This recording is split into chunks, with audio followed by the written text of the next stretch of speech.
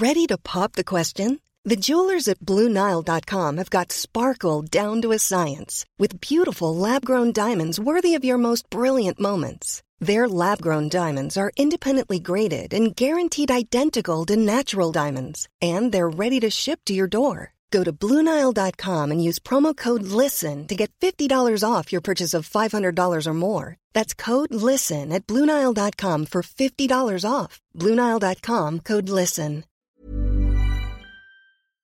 Oh my goodness, Trish, you'll never guess what my dad, well, my parents, my 81-year-old parents who live in a small bungalow in Cornwall have done now.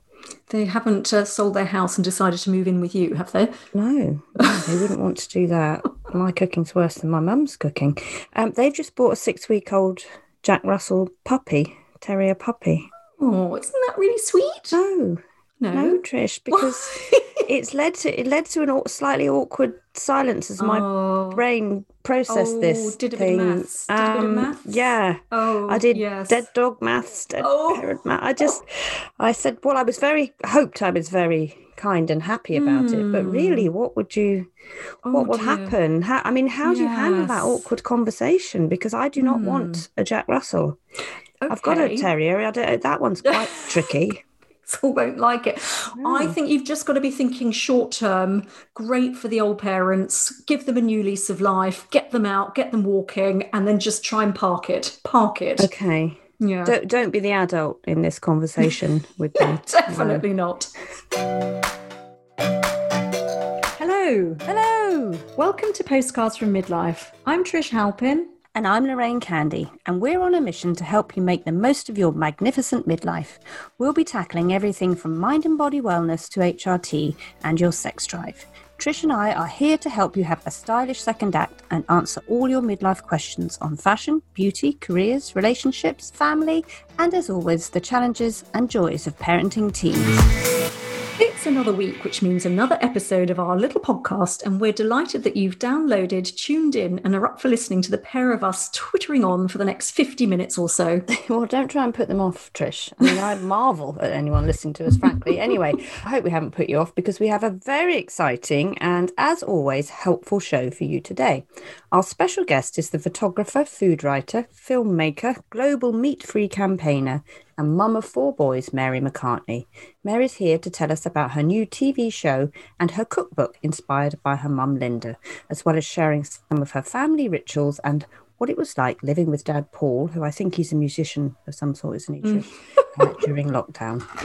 And later on, we'll be discussing networking in How to Win at Midlife. We have some expert advice on how to up your game with this important career skill and how you can do it virtually too, given that we're all living in this kind of working from home, Zoomy world. Are you a good networker, Lorraine?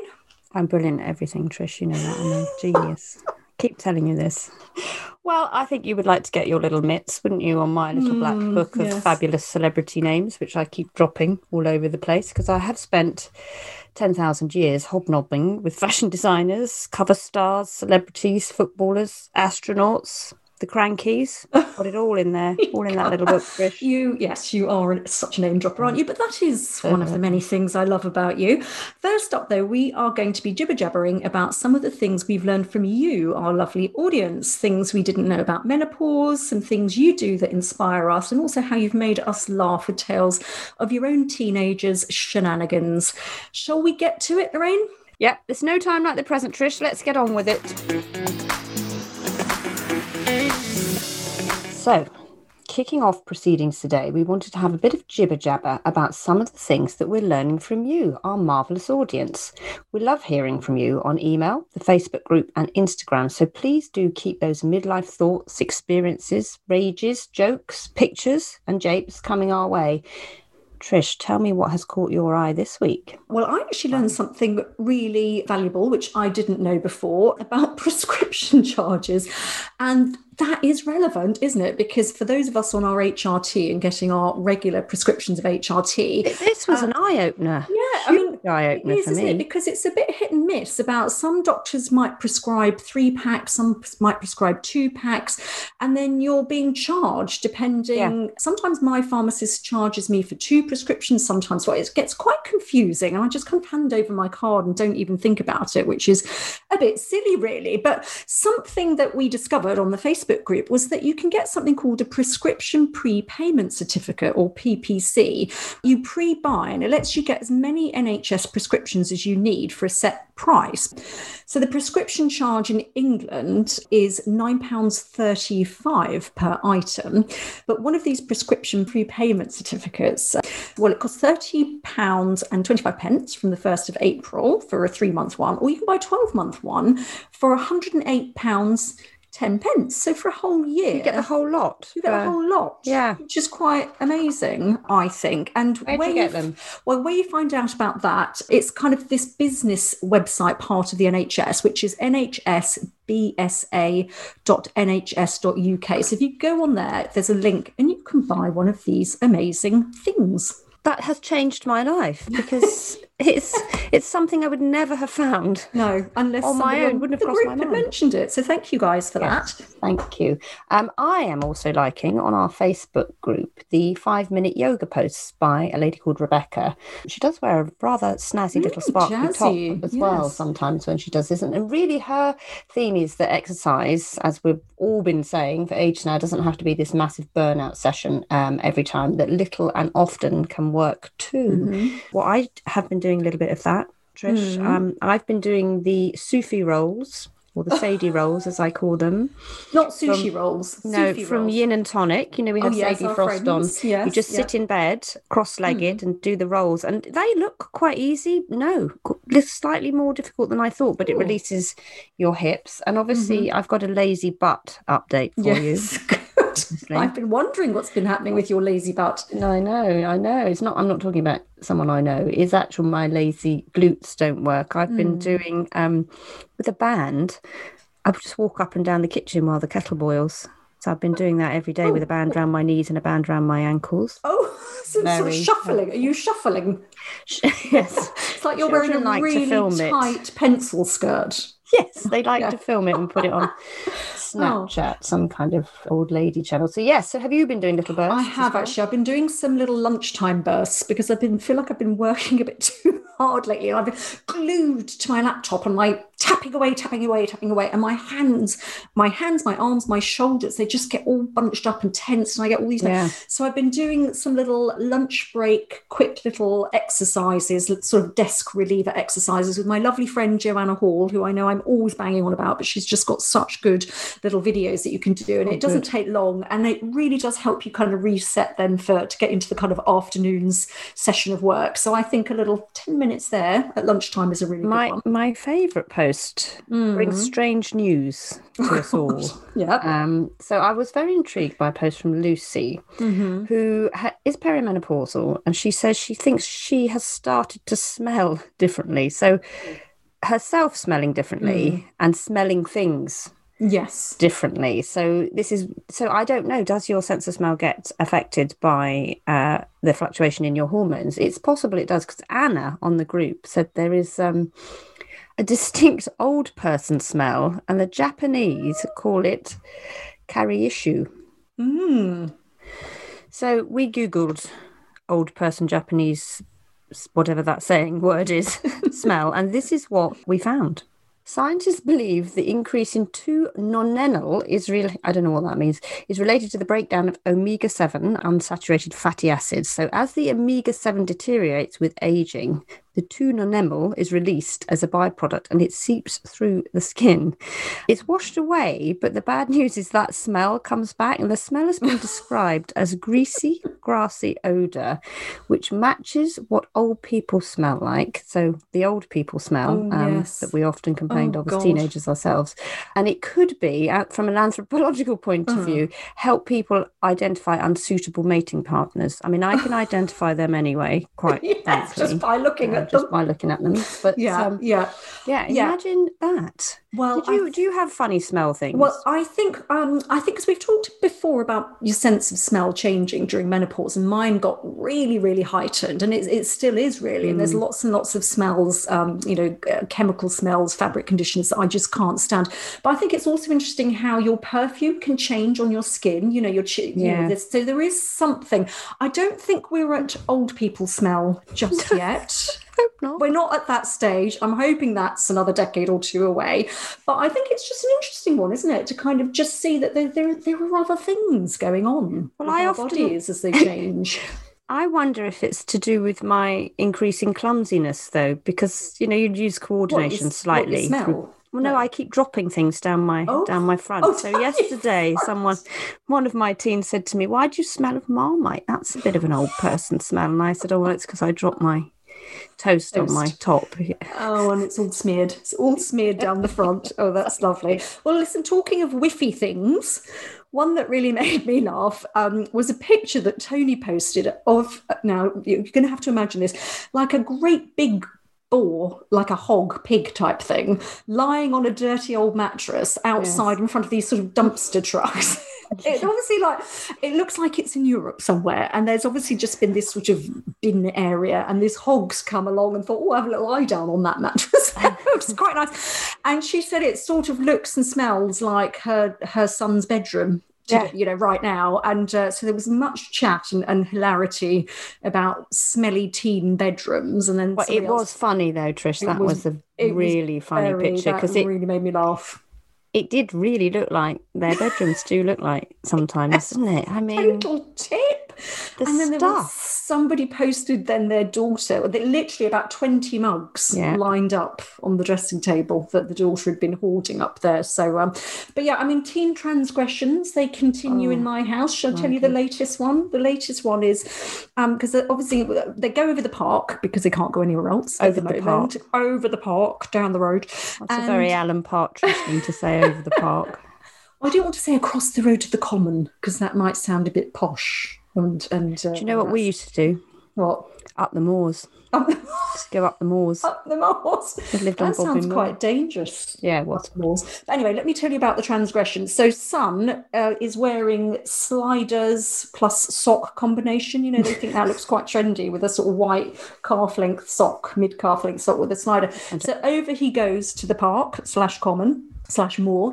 His friends playing football, so he takes the sliders off, plays football in his socks, then comes back in, takes the sliders off at the front door as we have instructed for all the muddy shoes, and then walks up the hall and the stairs carpet in the muddy socks. It's just, I'm like, can you not join the dots here on what is going on and why this is so such a dim thing to do? So that's what's been going on in our house. What about yours? I'm living through the three questions. They're kind of testing me every morning. They say, "Have you?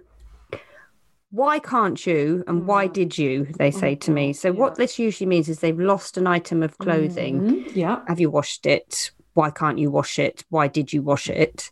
And they can't find the item of clothing, but they can't find the item of clothing, Trish, because you couldn't find anything in that room. You could find nothing. I mean, if a giant hog lay down on the mattress, I probably wouldn't be able to see it in the mess that's in that room. However, it's still my fault. We're still on the hunt now for some great big grey cardigan bought on Depop, probably full of moths that will be eating all of my clothes. Can't find it anywhere, but not allowed to have a look in the aforementioned bedroom, and it's lost forever. But that's enormous. Your fault. That's your fault. My fault. It is. Of course it is. It's my fault. Not that we take these things personally. No.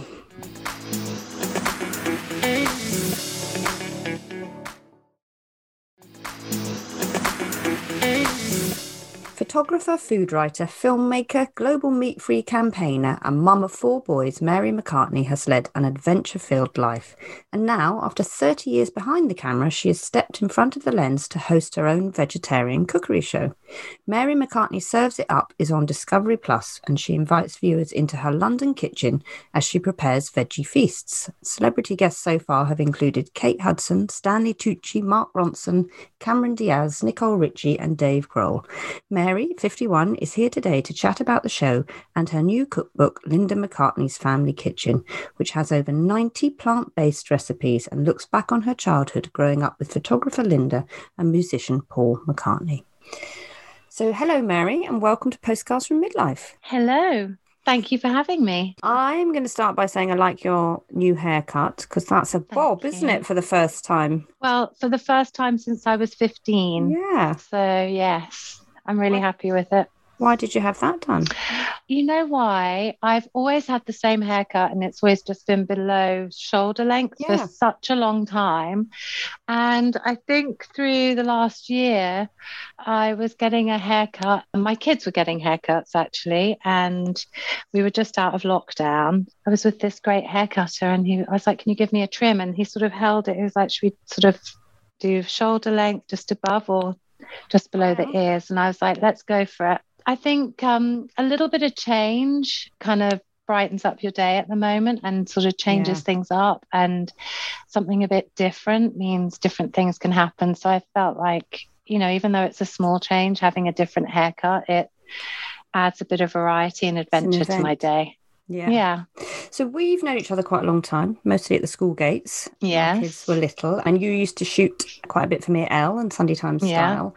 And one of the things I do know about you is that you don't really like being centre of attention, but you've now decided to go right in front of the camera and present a cookery show. Why did that change then? Why did you want to step in front of the lens? I'm really passionate about meat-free cooking and about sharing ideas. I grew up in a family that was vegetarian, so we were always talking about food, how to fill that gap on your plate. And so we also, as a family, promote Meat-Free Monday. Stella, Dad and I launched that 11 years ago. And so that's about giving up meat one day a year for the animals and also for the environmental impact. Like, it really helps your carbon footprint.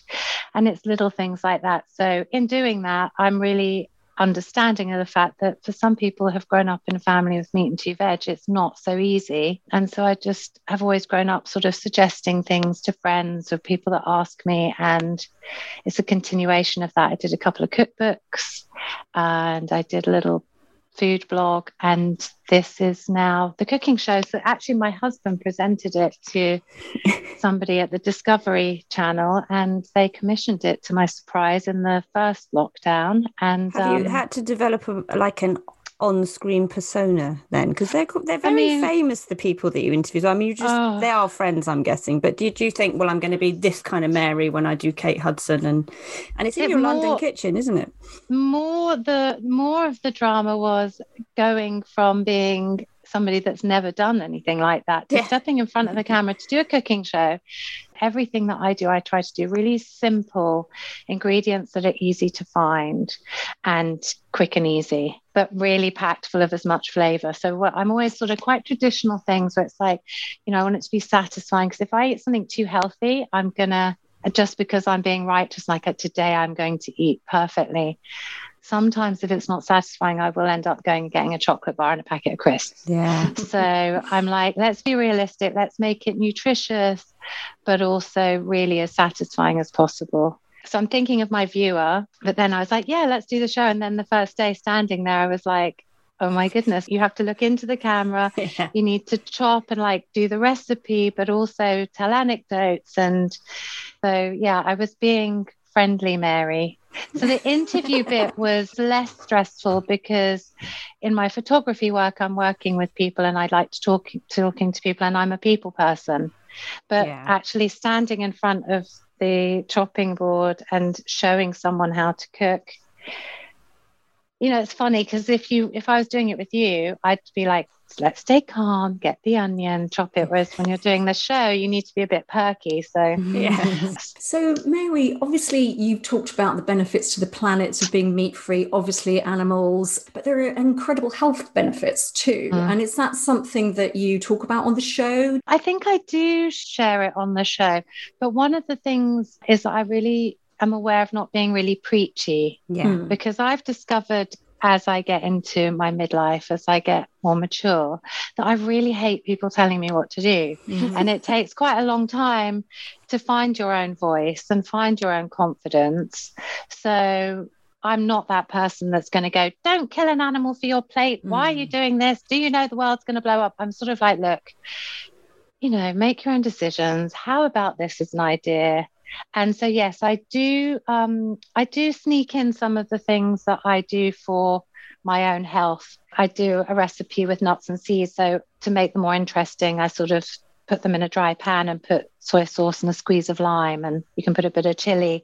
I mean, it's not unusual now to be a vegetarian, is it? So yeah, isn't that exciting? I know, but you and Stella and Paul, you must all be thinking we've been telling you this for years. No, for me, I'm like, isn't it great that nobody's telling me off? Because it often, like when I left home and I was in London working, I'd go for be invited to a dinner and I'd be seated next to somebody and they'd be like, oh, you're eating vegetarian. And then rather than me going, why are you eating that steak? Do you realize how that got to your plate? They would go, do you wear leather? Do you do this? And then I'd be like, oh my God, I wasn't even talking to you about your food. Leave me alone.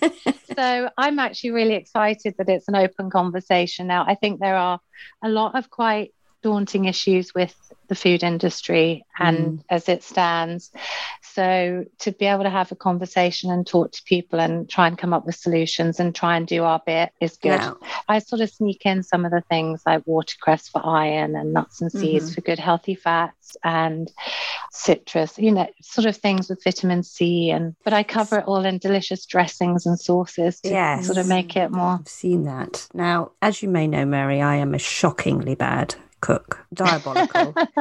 I mean, I was a vegetarian for about 15 years at one point, so on and off over my 10,000 years on this planet I have been eating vegetarian, but I'm a terrible cook. Trish is a good cook and a good vegetarian. She's been a vegetarian a long time. Good girl, Trish. Thank you. Now, Lorraine, I need to talk to you, Lorraine. I know, but if you're a haphazard cook like me and you put your plate down and there's the space is left, isn't it, for the for the meat? What are the kind of quick, easy recipes? I think my number one question is, do you enjoy cooking? Do you want to cook?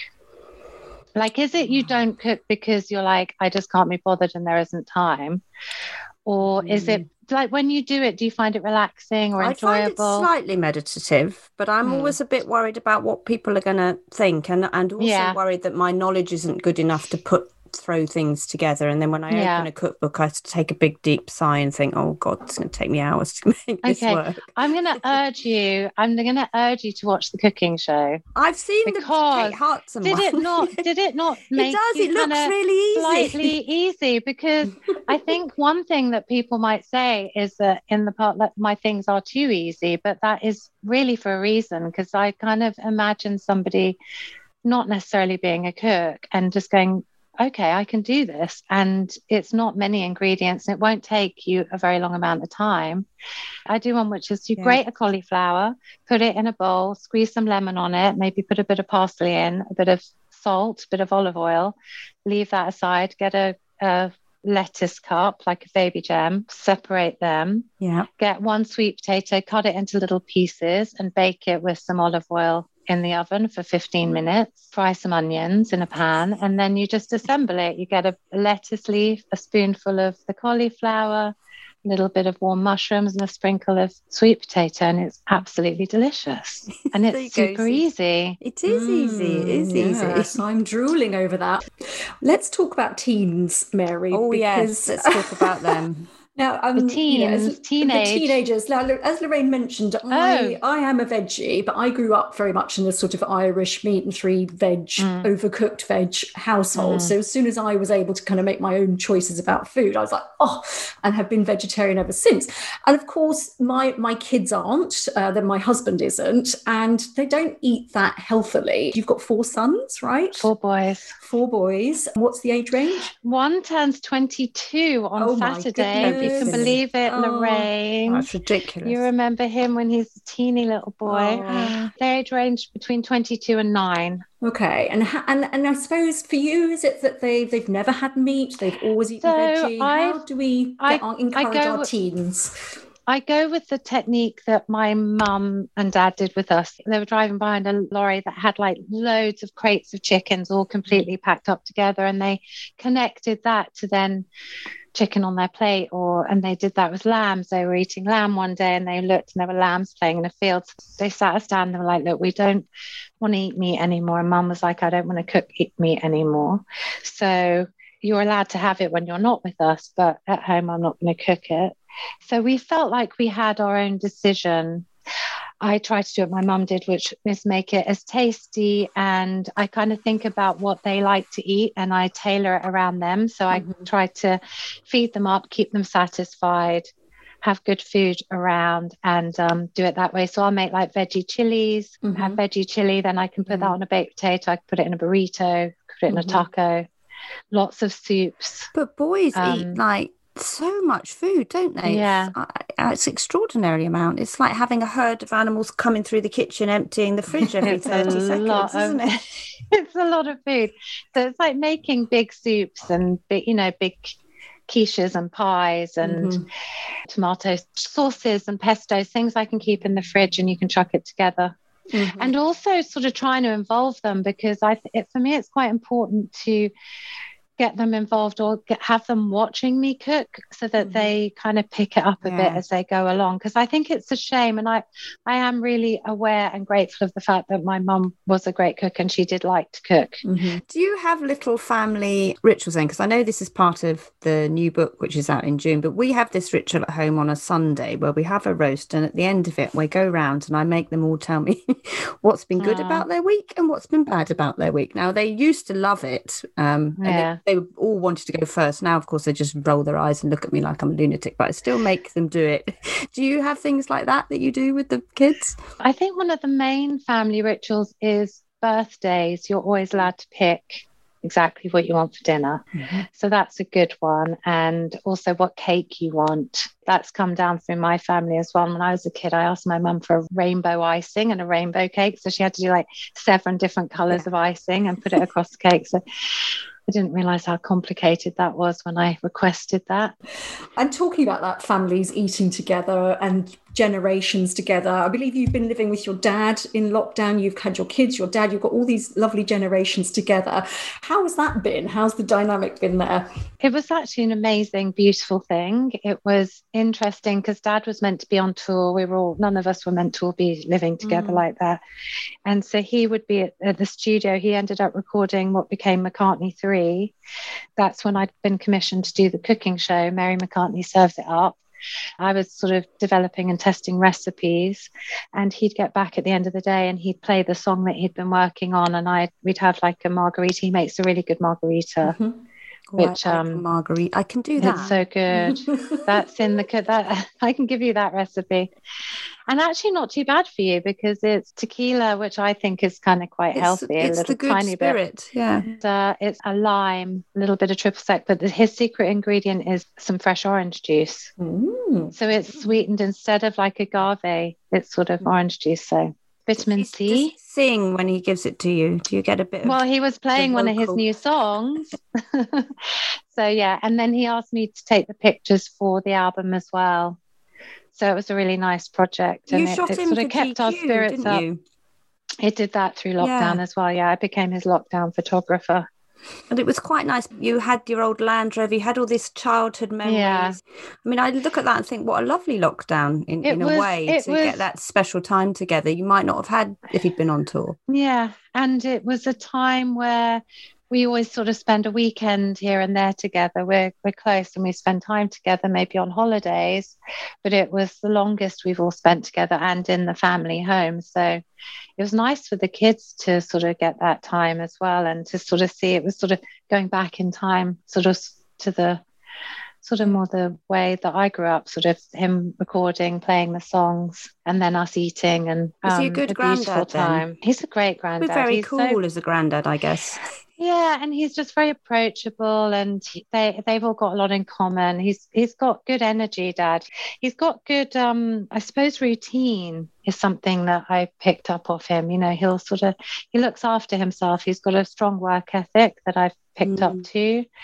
But he will sort of keep himself calm. He'll do his sort of exercise in the morning. He does eye yoga, which is amazing. What's that? Google Paul McCartney eye yoga. Well, it's not usually something I've got to learn, is it? But it's a really good one. It's usually something I talk about, like when we all used to be able to go out and I'd be a bit drunk, I'd be like, Google Paul McCartney eye yoga. But when he was in India, he learned this eye yoga, which is sort of stretches exercises for your eyes. But your eyes are a muscle. And so all I have to say, do what you want, but he doesn't wear glasses. Wow. So the other thing that we should talk about, and you're sat in front of some of your mum's pictures here, and I always get a bit teary when I look at all of your work, because everything you've done is either influenced by or relates to Linda, I think, in many ways. And it's such an unbelievable bond. She's almost with you all the time, I guess you would say. Now you've hit midlife. We've all hit midlife. We like to call it midlife. We might be a bit further along maybe than midlife. How much of your personality is your mum's now? How much is that still intertwined? We have got parallel sort of themes in that I do cooking like she did, photography, family, 4 kids, similar, loving horses, nature. So yeah, I've got a lot in common with mum, and I think I would say that we have a similar eye or a similar sensibility that I've kind of hope I've inherited from her.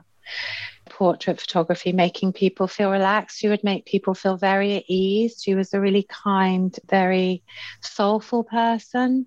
So she always is in my mind in that way, and just really artistic and a bit revolutionary. And she didn't really care what people thought about her, which I really strive for myself. Yeah. Because, you know, if you think about it, people used to make a lot of fun of her, like being vegetarian back then. It was like her and dad were both quite brave in a way, or just didn't care. It was like they knew people were making fun of them behind their backs, but her fashion sense was very eclectic, like mixing designer and vintage, and she'd wear odd socks and she'd cut her own hair. Now I think she sort of inspires a lot of people, but then she was kind of a bit of an oddball. But I love people that are a bit different and a bit eccentric and artistic, and maybe that's why, because she was so great. I'm kind of always looking for people like that. But yeah, she was a real one-off. You know, we keep it going today. Me and Dad and Stell still work on the food brand, Linda McCartney Foods. We work closely on that. We're working on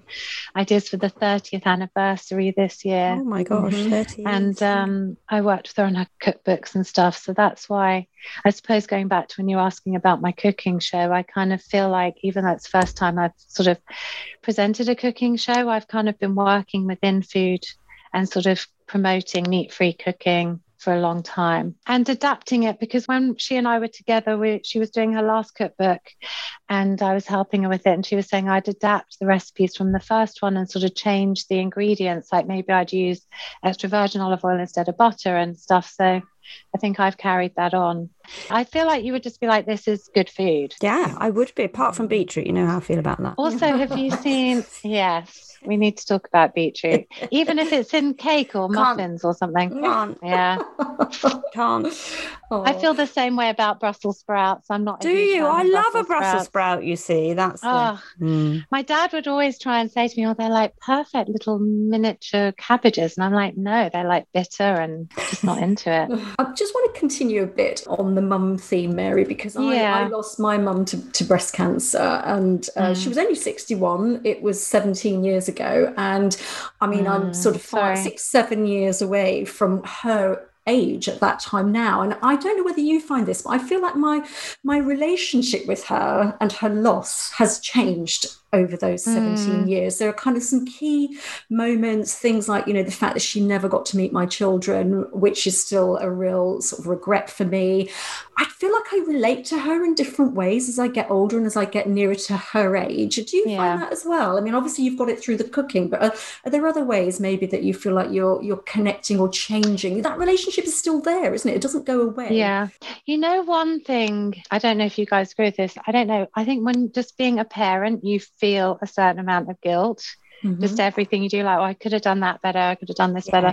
And I feel like, you know, all the amazing things that you've said about mum, I feel like I would love to just be able to say to her, have that conversation that we, because I wasn't a mum when she passed away, just go, God, yeah, no, it's not that easy, but God, we really do our best. Whatever we do, even if we beat ourselves up and feel guilty, one thing I can guarantee is that you will always doing your best and had our best intentions, and I know I have, but I think it would be good to just be able to go, God, we're not perfect though, are we? And should we just sort of let ourselves off the hook a bit? I think that's key. Yeah. But do you do that? I sort of feel that. Yeah, I do. I have different points, absolutely, a kind of recognition of the milestones probably she went through, and things like now, having gone through my perimenopause and menopause, and at the time thinking, oh, she's crashing the pots and pans in the kitchen, not understanding what was happening to her at that point in her life, and coming at it now with a sort of a very different viewpoint of what might have been happening in her life at particular moments.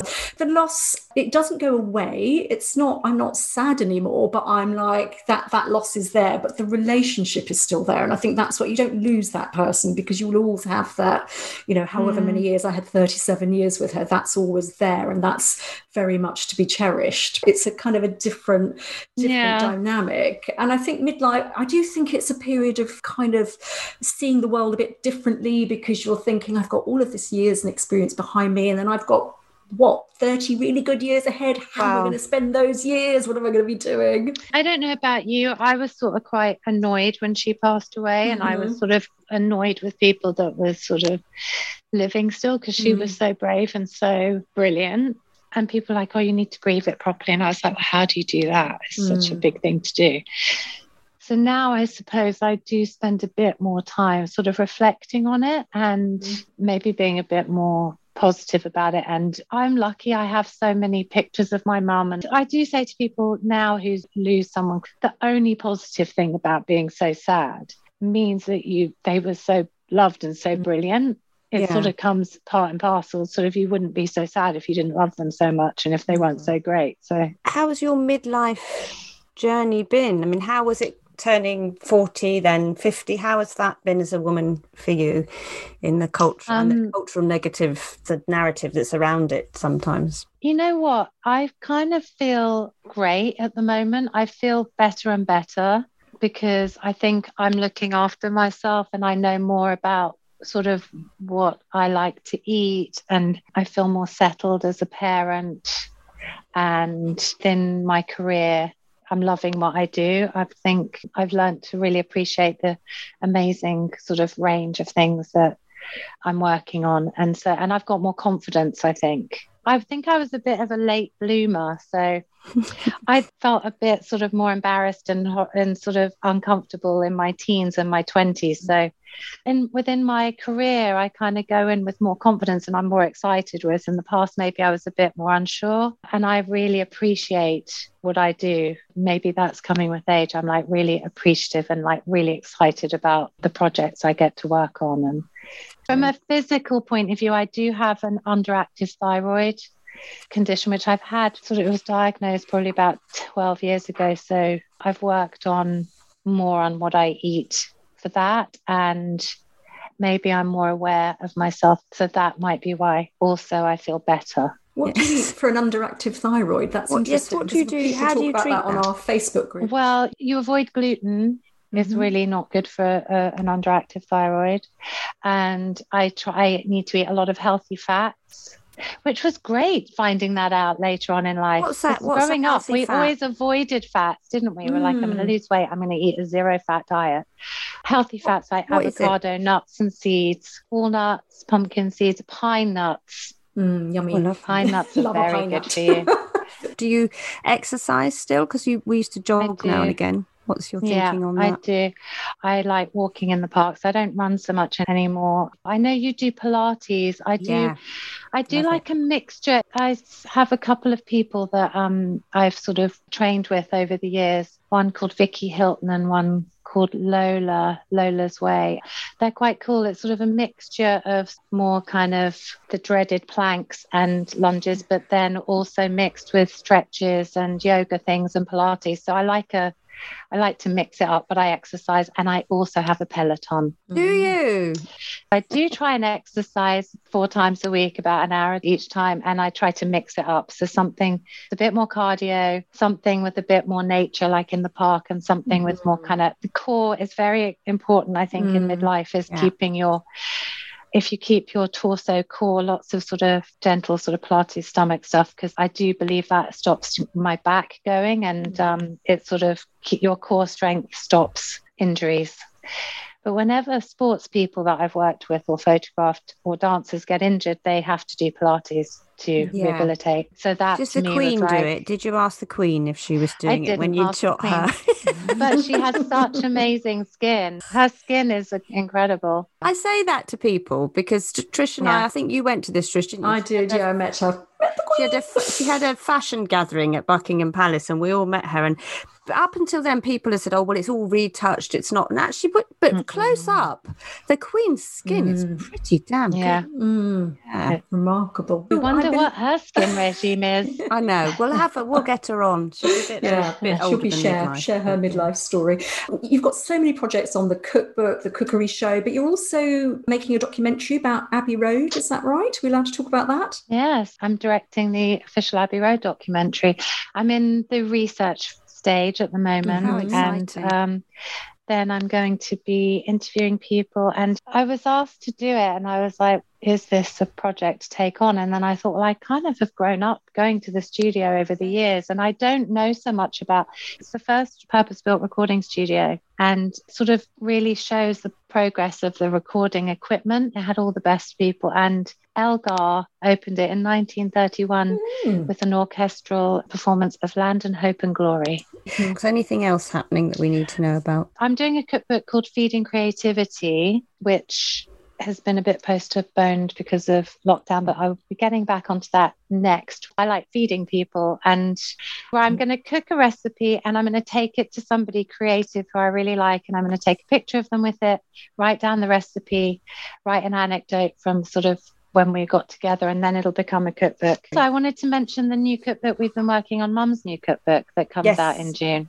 Pretend I'm coming round to Mary McCartney's house for dinner. Yeah. Okay. And you say, Rain, I'm going to cook you and those very ungrateful teenagers of yours my favourite meal. What would that be? What would your favourite meal be? I would actually do you something out of the new cooking show, because I was thinking with you, I think you would like the balsamic roasted shallot tart, wouldn't you? Well, I do like a balsamic. And it's got a really, I thought it's sort of nice. I think the kids would like it too, because it's lots of crisp, lovely, flaky pastry. And I like a shortcut, so I buy like a ready roll pastry. I just lay it out, pastry, and then I do a nice sauce over it, so it's sort of unctuous and tasty. And we can just put it in the middle of the table and chop at it. And then for something sort of healthy and crisp, I'll do some sort of sautéed broccoli with a little bit of garlic and a squeeze of lemon and some sea salt. So nice and quick and easy, so I can spend the time chatting with you and not sort of sweating over in the kitchen. On that Kate Hudson one, didn't you like the look of the vodka maple grilled peaches? Yes, I did like those. Yes, we could make them. and you could help me make them. I like a peach. Yes, you could help me make them, because we can go just put them on the little griddle pan, and then we can have a little bit of the vodka mixed in with some tonic and squeeze a lime as we're doing it. Have a chat. That would be fantastic. Would you like that? I would like that. I would be grateful. In the classics episode, you have to check that one out, because Dave Grohl is my guest, and he shows his badass vegetarian lasagna. So who doesn't want to see your favourite drummer, doesn't he? Deliberately to poker, It's so fun. His daughter Harper filmed it. It's so cute. Well, thank you so much for coming on to Postcards from Midlife, Mary. We are all salivating now, and we'll be rushing out to buy the cookbooks and look at your shows on Discovery. Thank you. Thank you. So nice to see you.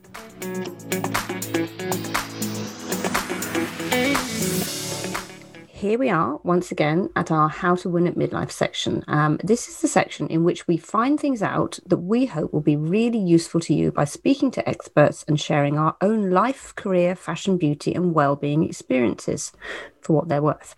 Now, this week we're going to be talking about networking. I'm not really a fan of the word because it feels like a pressurizing thing, something else to put on your to-do list, as if we've all got to have a great network around us to get to the top of our career on top of everything else that we've got going on. It's a little bit competitive. And one of the reasons I think it bothers me slightly, networking, though I absolutely see the value of it, is that it can be confused with status, as in who you know, not what you know. But it really, networking is about who you know to help you and who you know to help them, isn't it, Trish? Yeah, I think you're right. It's it was a bit sort of noughties work speak, wasn't it, in the 2000s, and it was very buzzwordy. But it is something, actually, we're probably all doing it day in, day out, but we need to kind of work out how we harness it, because you can end up sort of spending a lot of time talking to people doing things and it doesn't necessarily get you anywhere. But it's also about not just what you get from it, but what you give back to others too. So we spoke to coach and former journalist, who we both know very well, Alice Olens, who is founder of the Step Up Club, which is a really great resource helping women to get the most out of their careers. And she's saying the first thing to think about is it is worth being aware of the fact that approximately 75% of new jobs are found through the hidden job market, aka networking, and a staggering 85% of investment in small businesses also comes through networking too. So it really is important to kind of have that. I think it's important to recognize it, and that's why we're tackling it, isn't it? I have found it phenomenally useful since I haven't been in a full-time job. Yeah, I was very interested in Alice's observations about how men and women network differently, and she uses the analogy of a bee versus a spider, and we women are the bees because we tend to network with like-minded women in a tight, supportive hive, which helps to develop our confidence, and often these relationships will lead to collaborations too. So that's all very well and good, but it's not enough for us to sit in these hives. As we get in our comfort zones, we don't venture further afield, which means less potential opportunities, less variety of ideas, opinions, different ways of seeing the world, and you can get stuck in a professional echo chamber.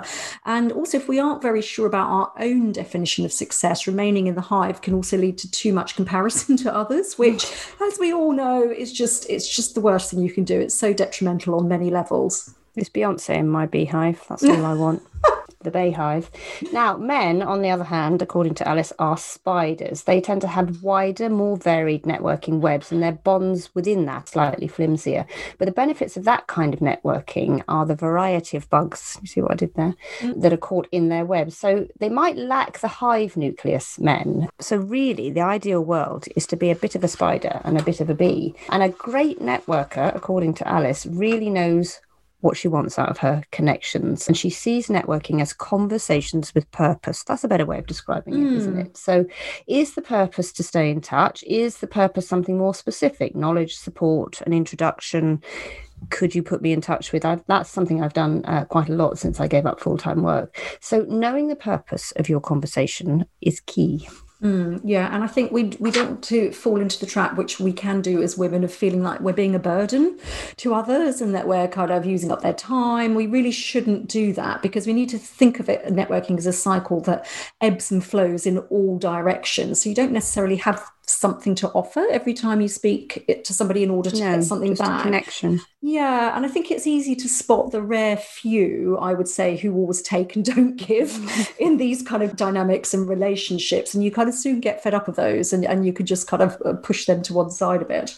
Her advice, Alice's advice, is to do a little audit of your efficiency as a networker. Or you like an audit, don't you, Trish? So I do. Get your story right. Check in with yourself.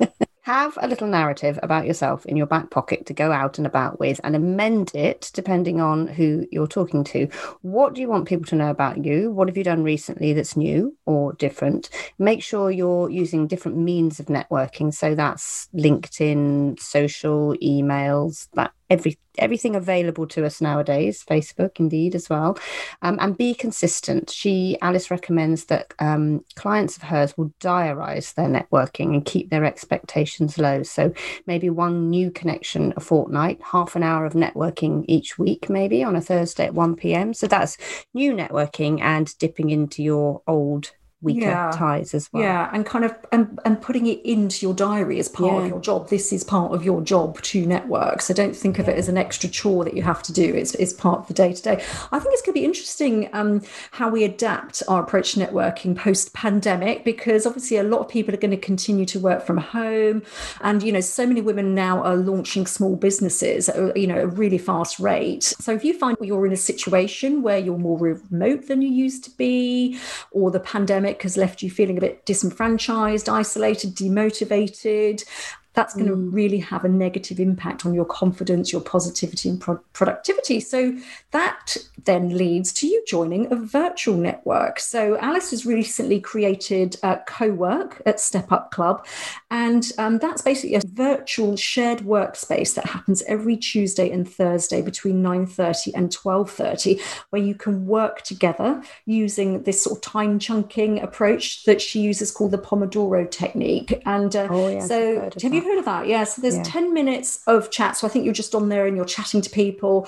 And then you do 50 minutes of solo work with the Zoom minimized and muted, but those people are still there in the background. And then you kind of repeat that throughout the morning for 3 cycles. You get this much needed sense of community. You're talking to people after your 50 minutes. You'll talk about what you did in that 50 minutes. You have to be accountable. You're there to do work, and somebody says, right, what have you been doing? You have to tell them what you've been doing. There's lots of advice, and that sounds great. And she does these little mindfulness micro yoga sessions too, just to kind of break up the pace and invigorating.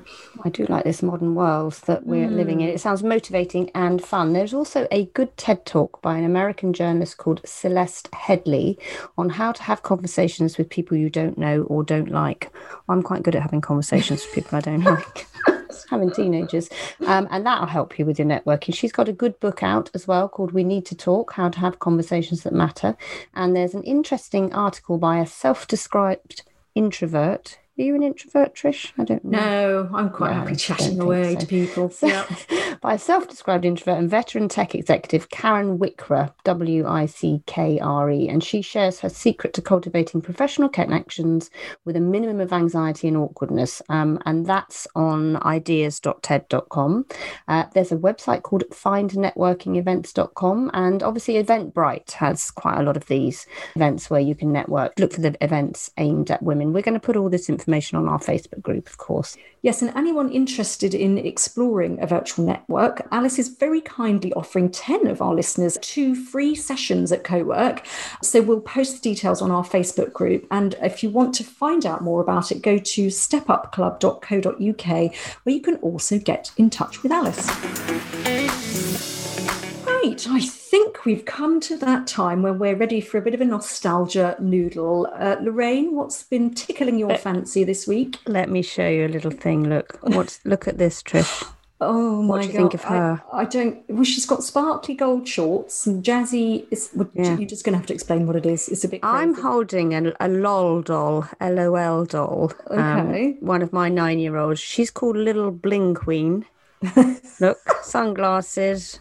Yeah. Kind of handbag shaped like thing, all very glittery. Anyway, so Mabel doesn't care for them anymore. She has grown up and she does not want them. So I thought, well... Grown up at 9. Yeah, we've got 25,000 of these things. Let's put them all on eBay because there's going to be some lunatic out there that wants to collect them.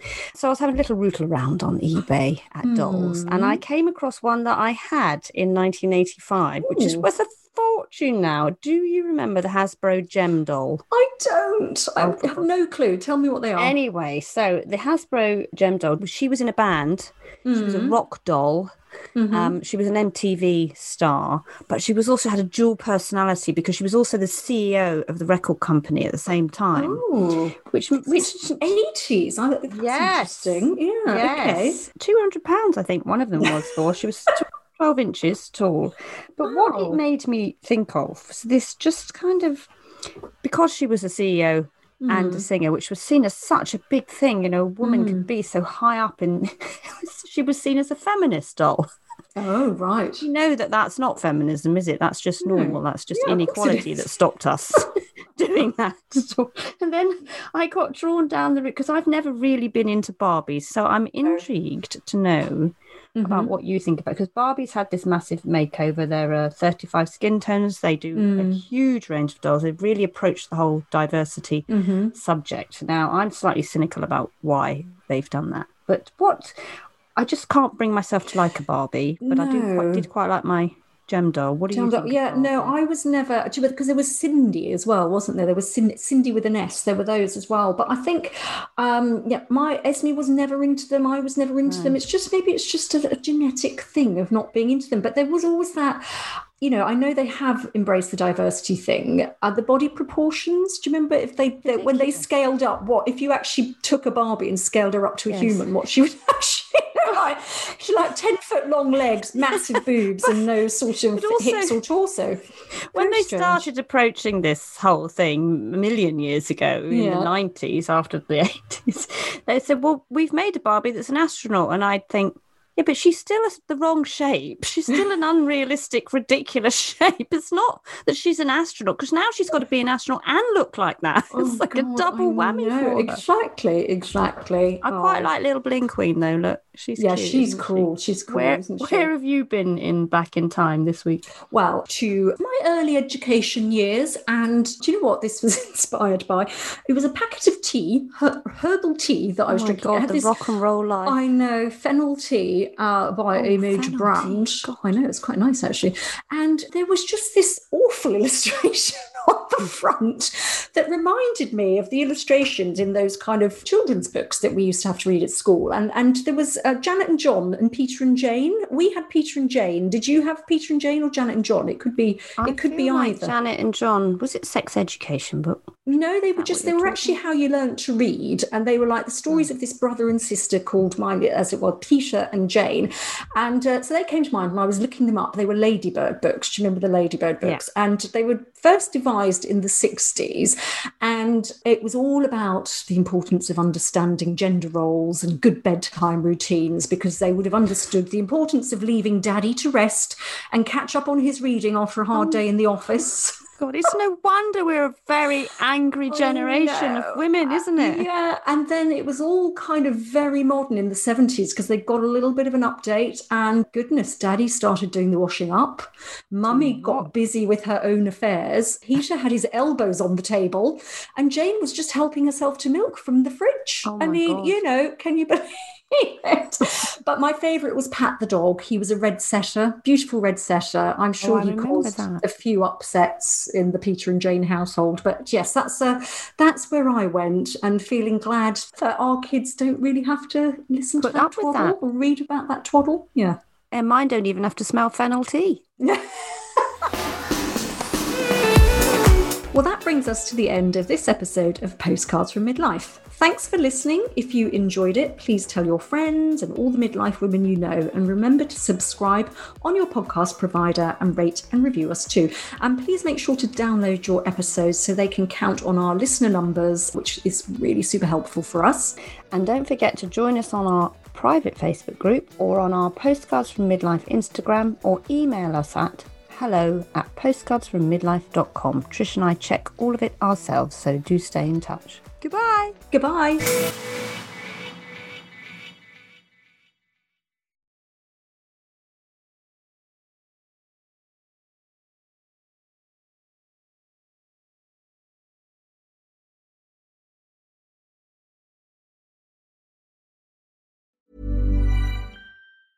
Even when we're on a budget, we still deserve nice things. Quince is a place to scoop up stunning high-end goods for 50 to 80% less than similar brands. They have buttery soft cashmere sweaters starting at $50, luxurious Italian leather bags, and so much more. Plus, Quince only works with factories that use safe, ethical, and responsible manufacturing. Get the high-end goods you'll love without the high price tag with Quince. Go to quince.com/style for free shipping and 365-day returns.